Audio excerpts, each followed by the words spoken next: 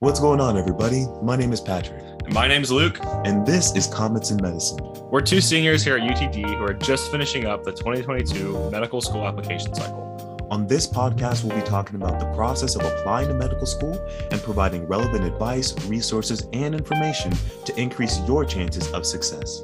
We'll share our own experiences, interview exceptional alumni and students, and empower you to become successful Comets in medicine.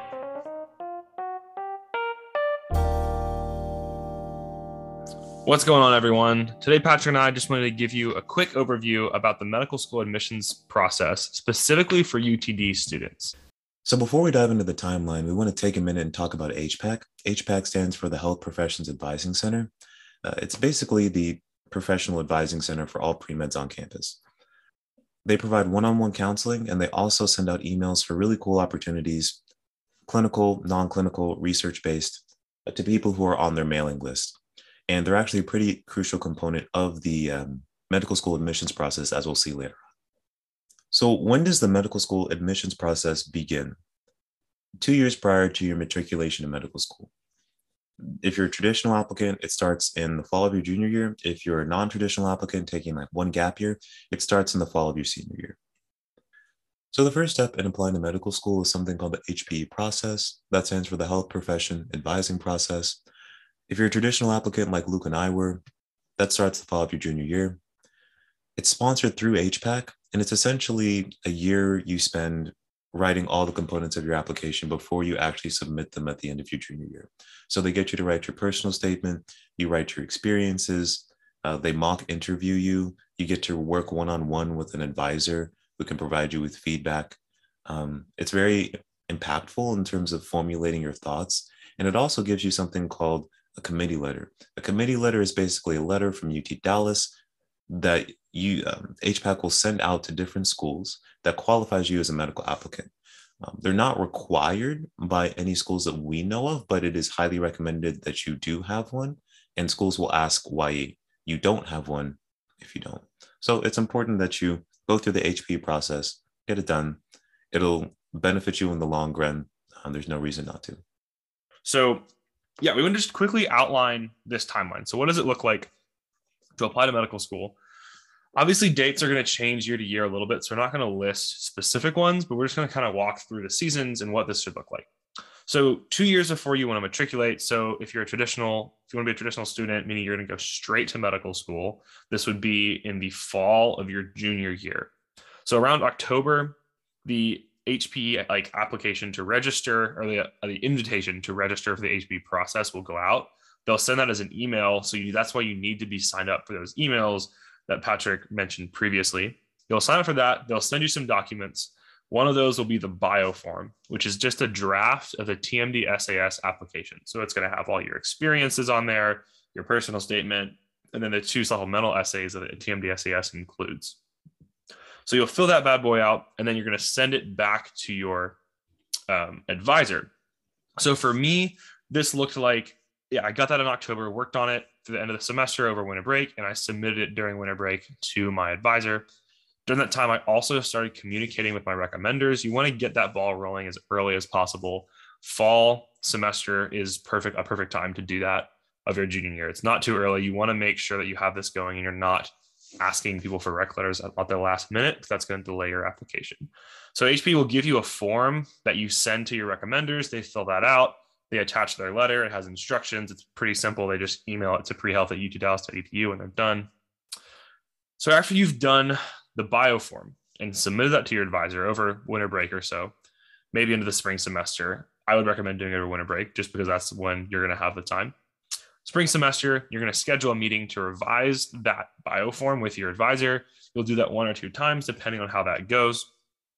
After you've done the revisions and you're approved, they will move to the next step, which is a mock interview. You're going to interview with one of the committee members from the HPE committee at UT Dallas. These are professors and HPAC advisors who really do know what they're talking about. I remember my mock interview was actually pretty helpful, and it really did set me up, I think, well when I did real interviews. So at that point, when you've done that mock interview, the last thing you have to take care of as far as UTD HPE is concerned is getting all of your letters in. So when your advisors, when your recommenders let you know that they have submitted all of your letters, you have to submit the application packet mailing request to your advisor, which basically says, hey, all my letters have been submitted. Please write my committee letter and send it to either TMDSES or AMCAS, or both. So once you've done that, that's kind of the last responsibility that you have as far as the UTD stuff goes. Once you've submitted that, they're going to write your letter and send it off. You should get confirmation from TMDSES and from AMCAS once they've like received all of your letters together. Yeah. And although the little details may change, all of this information will be on the HPAC website, and you can email your HPAC advisor if you have specific questions. We're really just trying to give you guys a general guideline of what it's been like in the past. Absolutely. So yeah, at that point, that's kind of wraps up your HPE stuff. Now, while this is going on in your spring semester, you want to have some other balls rolling. So during that spring semester, you really want to continue to tighten up your primary application materials. So primary application, that's a TMDSES or AMCAS. That goes out to all the schools to blanket. Everybody gets the same thing.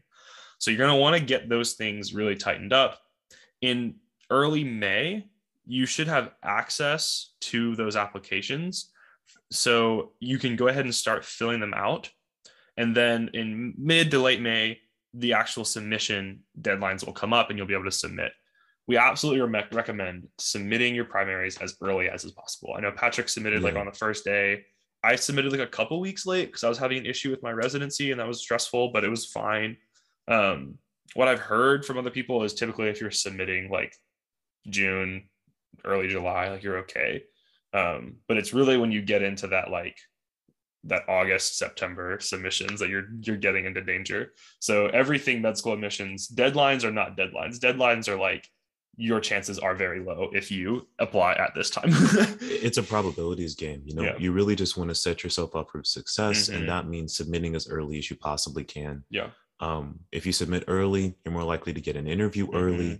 And depending on the school, you might get an early acceptance as well. Yeah. So, just set yourself up for success. And there's been research that's been done, like with the data. You can go and look this up online. There's graphs where it's like date you submitted your primary and percent chance of getting to medical school. And it declines pretty steeply at that like July-ish area. So submit as early as you absolutely can. Why should you do that? A second reason is secondaries. Secondary essays are going to be probably just as much work as your primaries were. Yeah. Unless, depending on the number of schools you're applying to, but it's a lot. So you're going to want to give yourself time to get that primary off the table and to start writing some secondary essays. So we really recommend pre-writing your major secondary essays if you can. And that's going to set you up to be able to edit them and submit them pretty early as well. We'll get into the details of what we mean by pre-writing later. Basically, it's just writing the secondaries before you get the invitation to submit the secondary because they're online. And we'll talk about all this later. All right. So moving into the summer, hopefully you're going to start receiving those secondary invites like early July, I think is when we started getting them. So by that point, we had kind of pre-written some. I remember I was able to go back to the ones I had pre-written and like finalize them and get them submitted as soon as I could. So summer, you'll be working and getting all the secondaries churned out and delivered as early as you can. Now into the fall of your senior year, hopefully by the time, August rolls around, if you're really on top of it, you'll be able to get all of your secondaries submitted. And then you're into the interview acceptances kind of period, which is there's not like a normal timeline for that. Things happen when they happen. And we'll kind of discuss that as we go. Yeah. And that's another reason to really get those secondaries done early, right? The summer is when you're going to have the most time, because when fall starts, you're not only going to be doing interviews, you're also going to be doing classes if you're a traditional applicant. So it's really to your advantage from a time management and an application standpoint to submit as early as you can. Yeah. And your goal should really be like to get in that first round of interview invites if you can.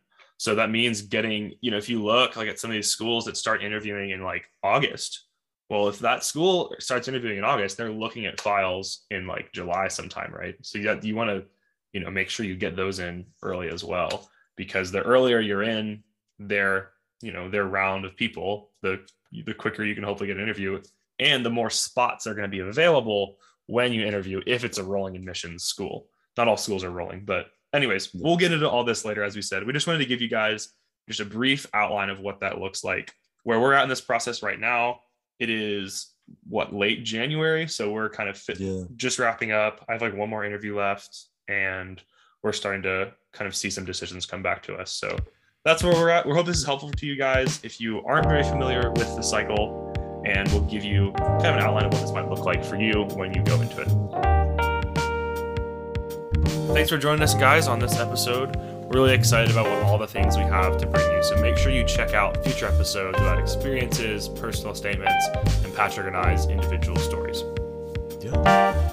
If you guys want to get in touch with us, you can email us at commentsinmedicine@gmail.com. Until next time. See ya.